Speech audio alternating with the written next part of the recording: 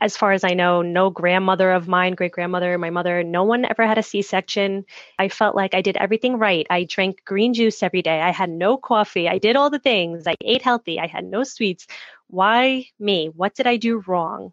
But of course, I trusted the doctors. I didn't know better. I was a first-time mom. It was like my worst nightmare come true. I hate hospitals. I hate everything about them. And I had asked my OBGYN, way before, prior to that, if in the event I did need a C-section, being that I am high risk now, could I have a gentle cesarean? And I remember him laughing in his office going, oh no, they don't do those. I'm Cynthia Overgard, owner of Hypnobirthing of Connecticut, childbirth advocate, and postpartum support specialist. And I'm Trisha Ludwig, certified nurse midwife and international board-certified lactation consultant. And this is the Down to Birth podcast. Childbirth is something we're made to do, but how do we have our safest and most satisfying experience in today's medical culture? Let's dispel the myths and get down to birth.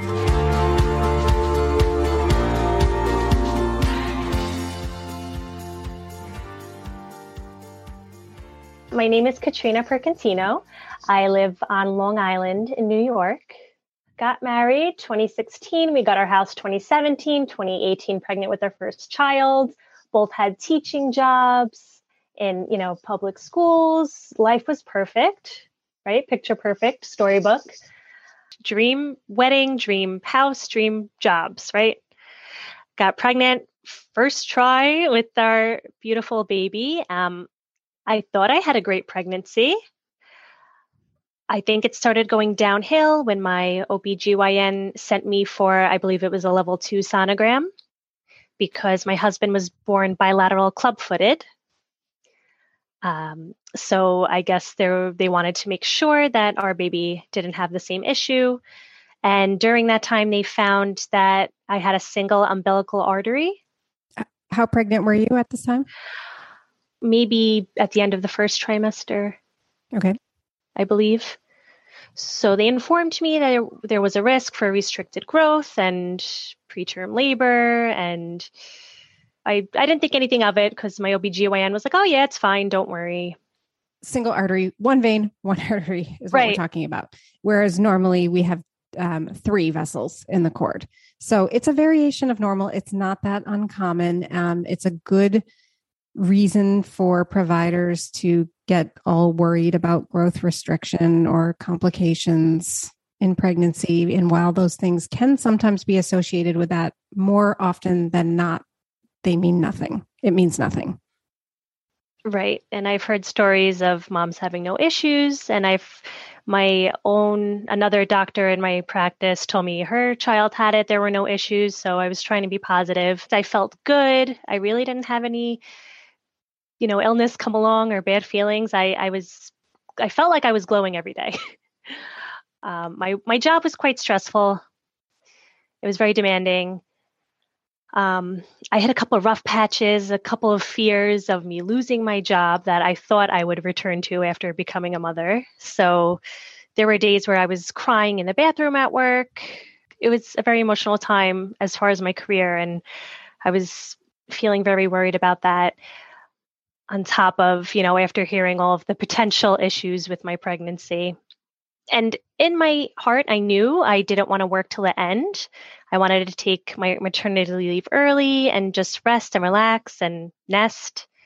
But my OBGYN reassured me that I can work up until the day I deliver. So I took his advice because he was the doctor instead of listening to my instincts. So I did work up until the day that I was admitted for delivery. I was at my 35-week sonogram, which I had many, many ultrasounds during my first pregnancy to check the growth. Because of the cord. Right. So I was going maybe weekly by my 3rd trimester.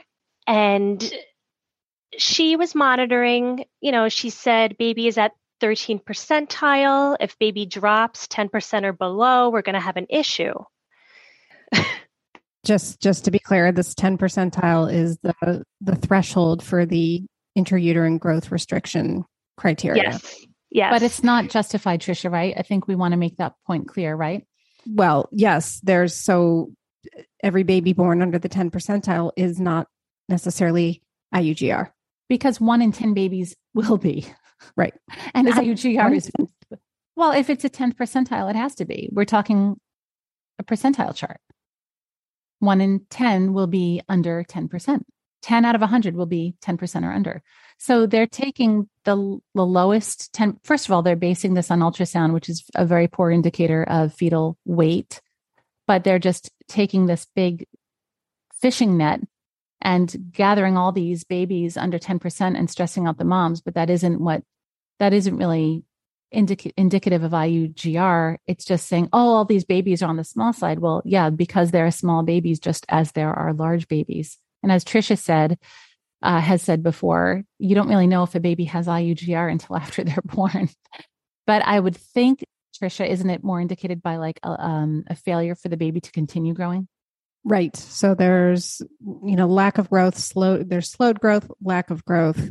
And then there's ultrasound Doppler measurements that can help evaluate whether the placenta is getting properly perfused. But the first marker is that 10th percentile. And a lot of people are pushed into intervention just because they've fallen below that 10th percentile. That does not necessarily mean you have true IUGR. So keep going. Yes. So I suppose the fact that according to ultrasound, baby went from 13th percentile to 10th percentile. She called me in the office. She told me, I'm sending you to labor and delivery. You're going to have your baby now. I sat in her office chair and cried for about 2 hours with my husband because all I wanted was a natural, physiological, birth.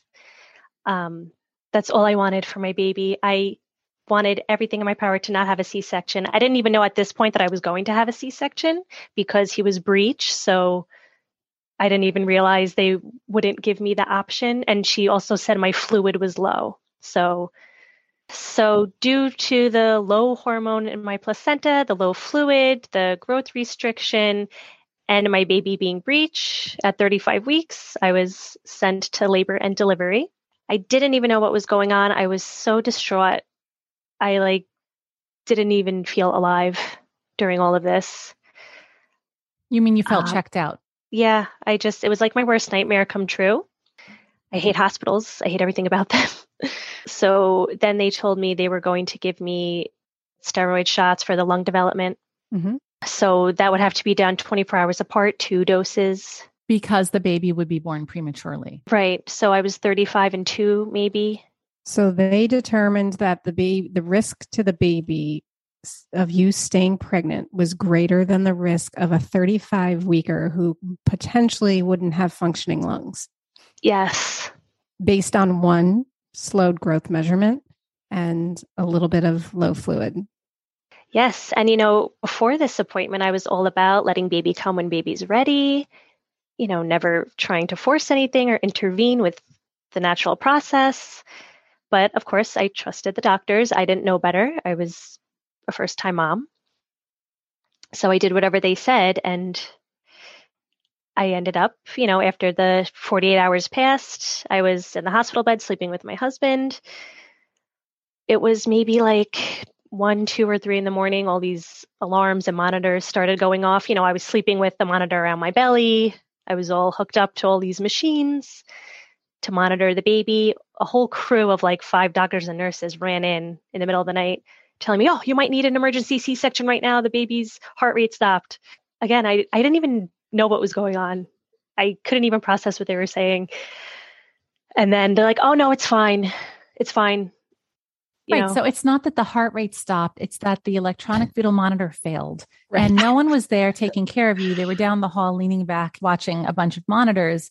Yes. And rather than thinking that these monitors slip all the time and move all the time, they went and scared the heck out of you.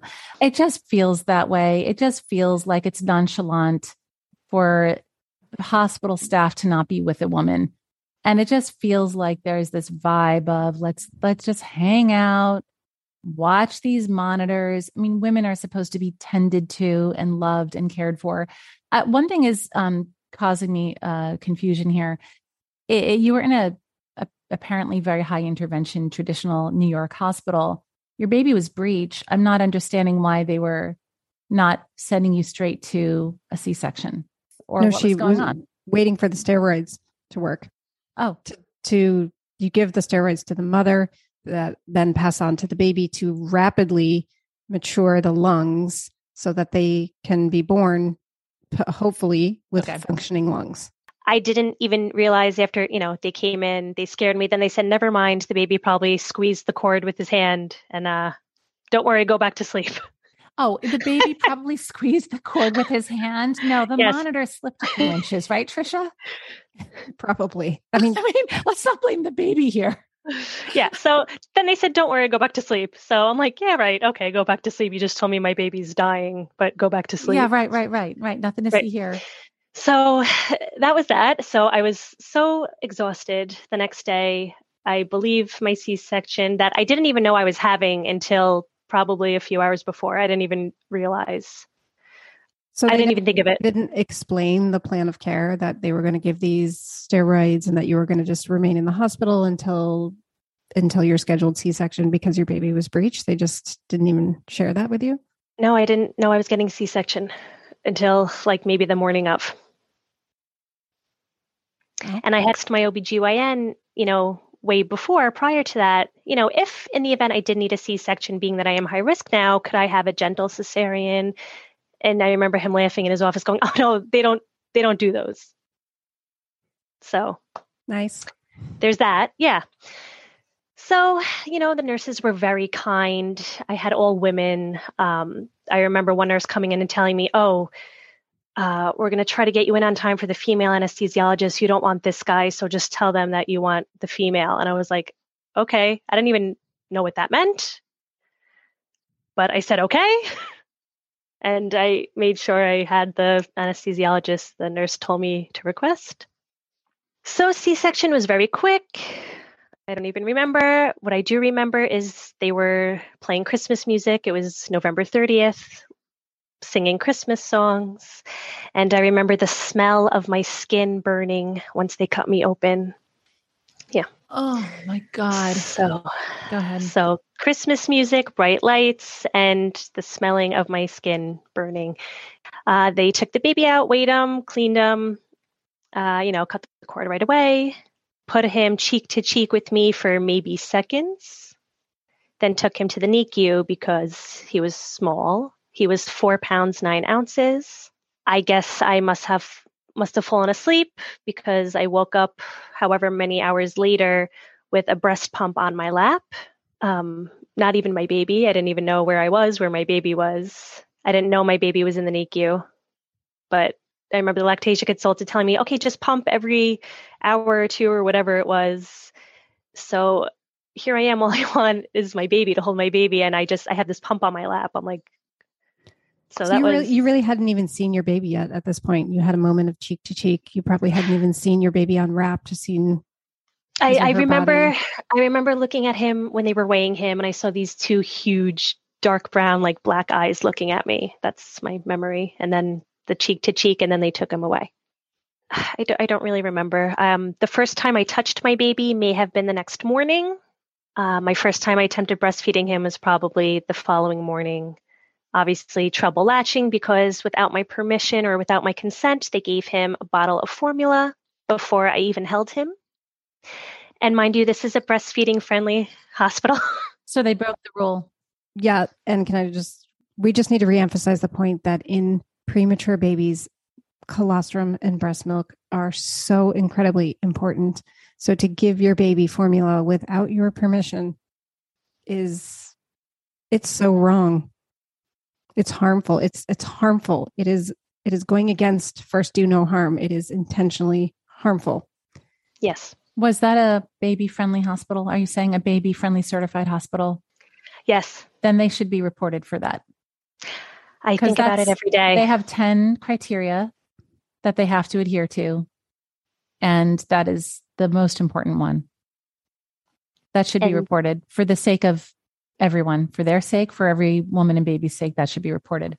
Yes. And my story is not the only traumatic story that I know from there. So that happened. fast forward, baby was fine. He was in the NICU for 6 days. I think he maybe just needed oxygen the first day he was born, but no health issues. They kept him in the NICU for 6 days. I don't know why, but it's felt like the longest 6 days of my life. We got home. I tried breastfeeding him for about 3 months. I was doing the triple feeding for 3 months, pumping, trying to latch, bottle feeding, nipple shields. After 3 months, I saw another lactation consultant who came to the house, and she helped me. And once I got him exclusively breastfed, I never went back to pumping again. I had a little celebration. I threw away my pumping parts and continued to breastfeed him for 3.5 years. It's worth asking, are you aware if you had postpartum anxiety or depression because you suffered a few risk factors of that? I'm sure I did. You just kept plowing through. Yeah, it's all a blur. It was going through the motions. I just remember the sound of my pump in the middle of the night. I remember being really upset that I always just wanted to hold my baby, but I would have to put him down or let someone else hold him so I could pump. And that crushed me because I just wanted to nurse him. I know, as far as I know, no grandmother of mine, great grandmother, my mother, no one ever had a C-section. Everybody breastfed without an issue. So I felt like I did everything right. I drank green juice every day. I had no coffee. I did all the things. I ate healthy. I had no sweets. Why me? What did I do wrong? And even though thankfully I breastfed him for, natural term, I can't help but keep thinking back. Now I realize perhaps if I got a second opinion, perhaps if I met with another provider, things could have been different. I understand C-sections are necessary for some cases, but I also understand that, for example, in my hospital, women giving birth for the first time, there's no reason for 50% of them to be having C-sections. And I didn't even know these numbers until after I gave birth and I became aware. So had I known that before I gave birth, I probably would have seen a different provider.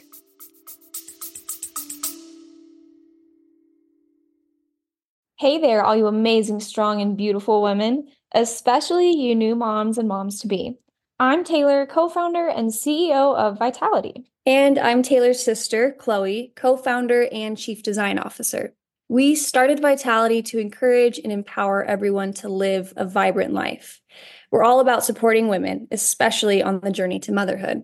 When I was pregnant, I really struggled to find comfy leggings that I could wear all day, every day. So we set out to make the best maternity pants out there.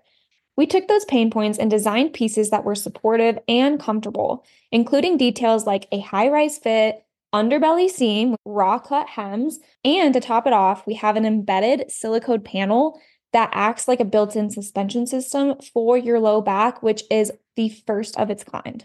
So we designed this line in our Marshmallow Soft Cloud 2 fabric in not only a maternity pant, but a volley and biker short as well. Let me tell you, all of these pieces are a game changer. Just go to shopvitality.com. And cherry on top, you guys can use code DOWNTOBIRTH at checkout to get 10% off your order. 10% off athleisure designed for pregnancy, during pregnancy. Down to Birth is sponsored by Postpartum Soothe. Recovering from a vaginal birth takes many women by surprise. Everyday activities like sitting, walking, and going to the bathroom can be uncomfortable, and Postpartum Soothe is just the remedy to support your healing and relieve discomfort. Postpartum Soothe is a 100% organic herbal blend that's applied to maternity pads in the days immediately following your birth, giving you all the benefits of a sitz bath 24/7. That's because herbs like comfrey leaf, uva ursi, and witch hazel are known for their antimicrobial and anti-inflammatory properties. Postpartum Soothe can be prepared anytime during the third trimester, and it makes a beautiful baby gift. It's a must for any woman seeking a faster, easier recovery from a vaginal birth. Visit postpartumsoothe.com. That's postpartumsoothe, SOOTHE.com, and use promo code DOWNTOBIRTH. Did you know that 97% of women take a prenatal vitamin, yet 95% of us are still deficient in key nutrients for pregnancy and postpartum? After a long time searching for the optimal prenatal nutrition product, we bring you Needed, a radically better prenatal vitamin. Needed's nutritional products offer nutrients that your body can utilize with doses at optimal versus bare minimum levels and are available in capsules and an easy-to-take vanilla powder, perfect for those moms with pill fatigue or nausea. Needed is a woman-founded company offering a superior nutritional product lineup backed by research, data, and insights from nearly 4,000 women's health experts. Needed offers premium supplements for every stage, from egg quality support for women trying to conceive to lactation support for breastfeeding. And you know, Cynthia and I, we love their botanical sleep and relaxation support packets before bedtime. So if you are looking for a radically different prenatal, head on over to thisisneeded.com and enter Down to Birth for 20% off your first order.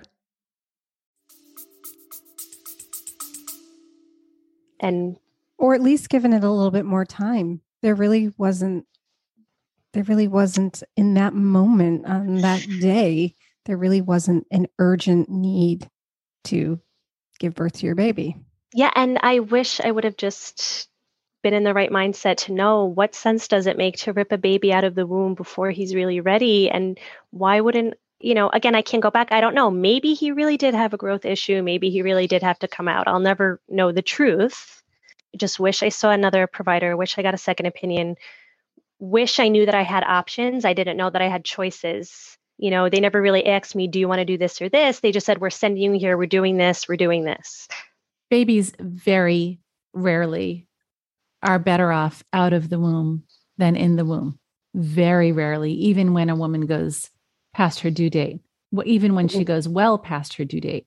But, when you're talking about a woman whose baby is clearly growth restricted, clearly growth is not happening, and she smokes or she's doing drugs, you can start to put it together and create a story and a rationale. When you have a healthy woman who is like, oh, you touched that 10%, we have to remind ourselves that in this nation with the highest maternal mortality in the industrialized world, there's a reason that, for example, the hospital you gave birth in has a 50% cesarean rate. Why?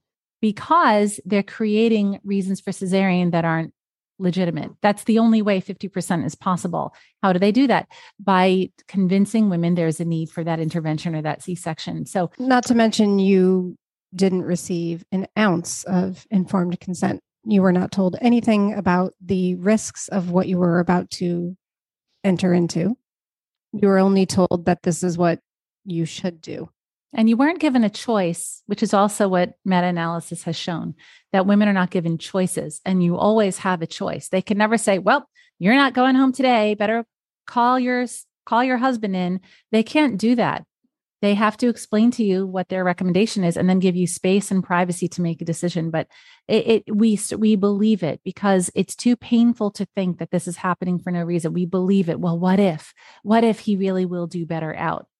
And then, of course, the next thought is, well, I don't want to take any chances. But that therein lies our society taking chances. And that's what points to our higher mortality rates for babies and moms. And women blame themselves. Yes, I did for a long time. And, and everyone said, well, the doctor saved your baby's life and all of that. The doctor risked your baby's life in all that. Exactly. That's how it sounds. Again, I blamed myself for so long. And then I started reading more and more. The only thing I remember them asking for my consent, because I had to sign a paper, was if I wanted to give him the Hep A vaccine. And again, I didn't even think about it. I knew nothing about it. I didn't do enough research. I did a little bit, but not enough to know what decision I wanted to make at that time. So I remember saying, I don't know. What does everyone else do? That's exactly what women say. That's what I said. And I kick myself now because I know apparently there's no different dose for little babies. So, they administered that. And looking back, my baby didn't need that. The vaccines are the only medicine that they don't take dosage into consideration. My teeny tiny 4.5 pound baby, who didn't even need that. No, one of my best friends had twins at 2 and 3 pounds each. And the same thing, they were just offering her the lineup of vaccines. And that's when she learned the dose wasn't smaller. My children weighed 4 times what her children weighed, and they would have applied the same dosage. So that's crazy. The only thing I remember asking I still at this point didn't know what planet I was on or what was going on. So how could I give informed consent at that point.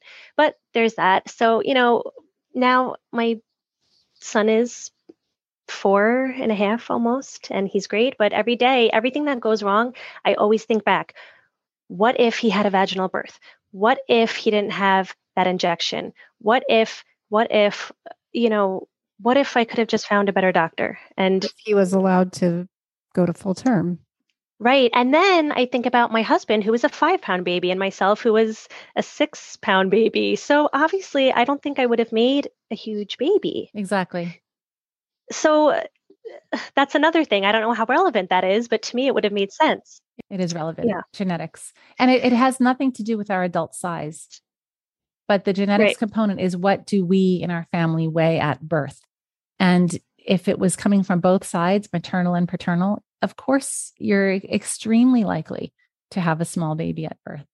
Yeah. Yeah. So, my son had various issues. I don't want to go into detail, but things that I just always trace back to the traumatic birth, to certain things and interventions that happened. I remember my teeny tiny preemie. I had at least 5 doctors and nurses come into my room asking me if I wanted to circumcise him. Shouldn't one time of me telling you, no, don't touch my baby, be enough? Why did they have multiple people coming in, bothering my poor teeny tiny baby? And then I remember one doctor asking me, oh, why not? And I said, well, we don't do that. Why not? Why is it your business? Why not? Yeah. Why not? Why? Because my child deserves the right to his whole body. That's why. And it's not you don't have to necessary. explain that to them anyway. Right. And the Right. doctor, let's be honest, we never talk about this, but the doctor has a conflict of interest. Of course, it's another surgery. It's a Right. shame on them for Another asking you or not. unnecessary, harmful Yeah. surgery Yeah. in that. Yeah. So that's, and I thank God that was one thing I was well informed on.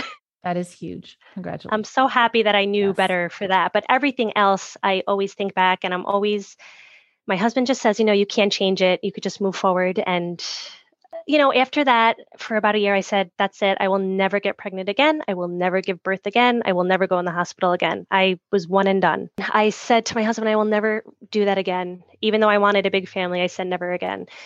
So after just over a year, I said to my husband, well, if we want to grow the family, we just try, see what happens. You can't really plan perfectly.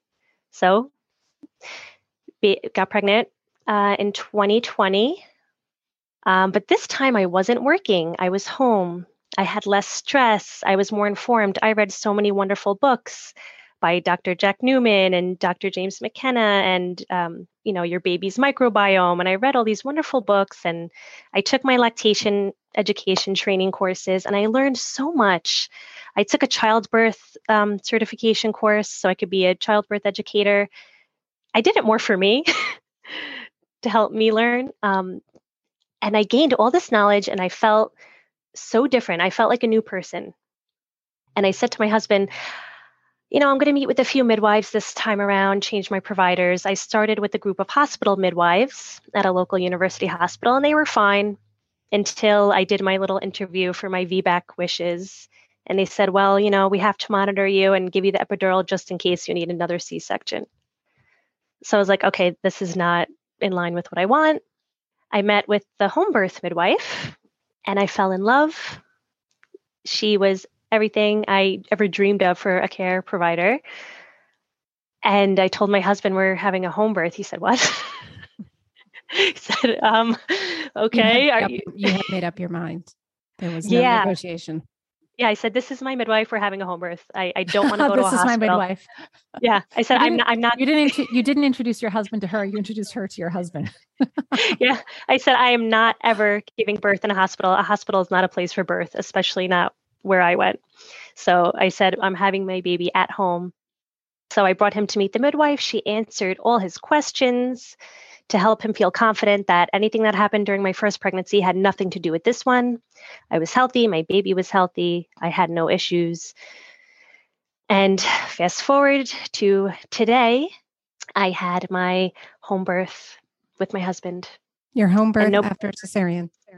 Yes, my HBAC, my home birth after cesarean. And it was the best surprise ever.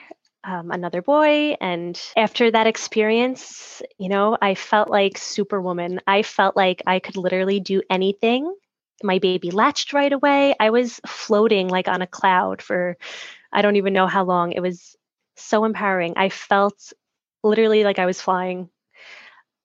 And I told my husband I could do this like 10 more times.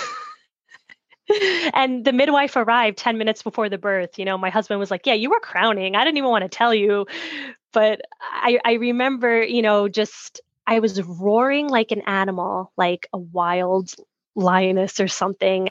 I just totally surrendered my body. It just happened. It was so amazing.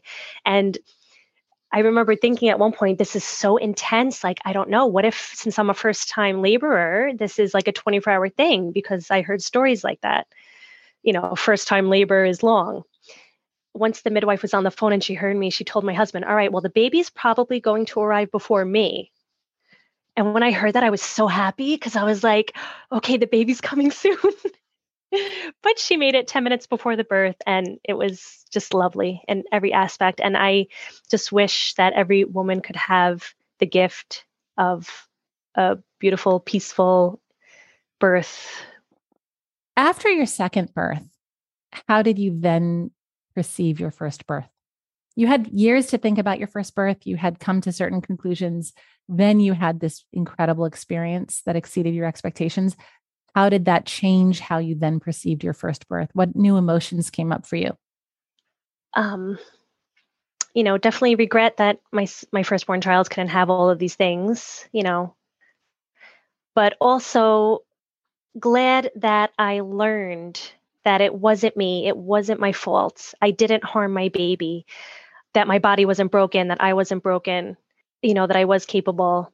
And with a little bit of education and the right support, I could make the positive changes that I needed to for myself and for my family. Many women go into their first birth thinking that they'll just see how things go or just take it as it comes, or they just sort of trust the doctor implicitly to guide them along the way. After this experience, how would you advise women? What would you say to them about preparing for their first birth? There are many factors and ways to prepare. I think it's mostly a mental exercise, just knowing that your body knows what to do and your baby knows what to do.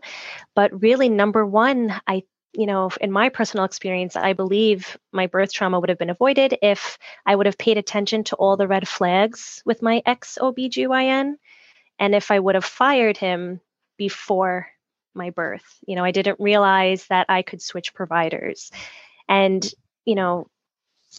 the red flags, him telling me there was no gentle cesareans, him telling me that I couldn't breastfeed after 20 weeks of pregnancy with my second child because I would go into preterm labor, and I knew that was false. After him, there were just many red flags.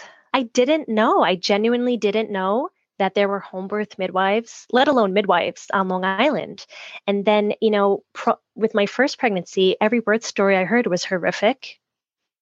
And, there was nothing good said by my friends and relatives about the birth stories. My second pregnancy, I joined all these home birth support groups. I spoke with women who had home births or, births with midwives in hospitals.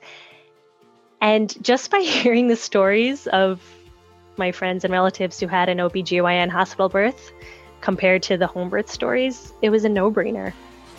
I just want women to know that we don't have to continue these cycles of birth trauma. It can end. And it will end if we keep speaking, keep sharing stories, keep informing one another, and keep supporting each other.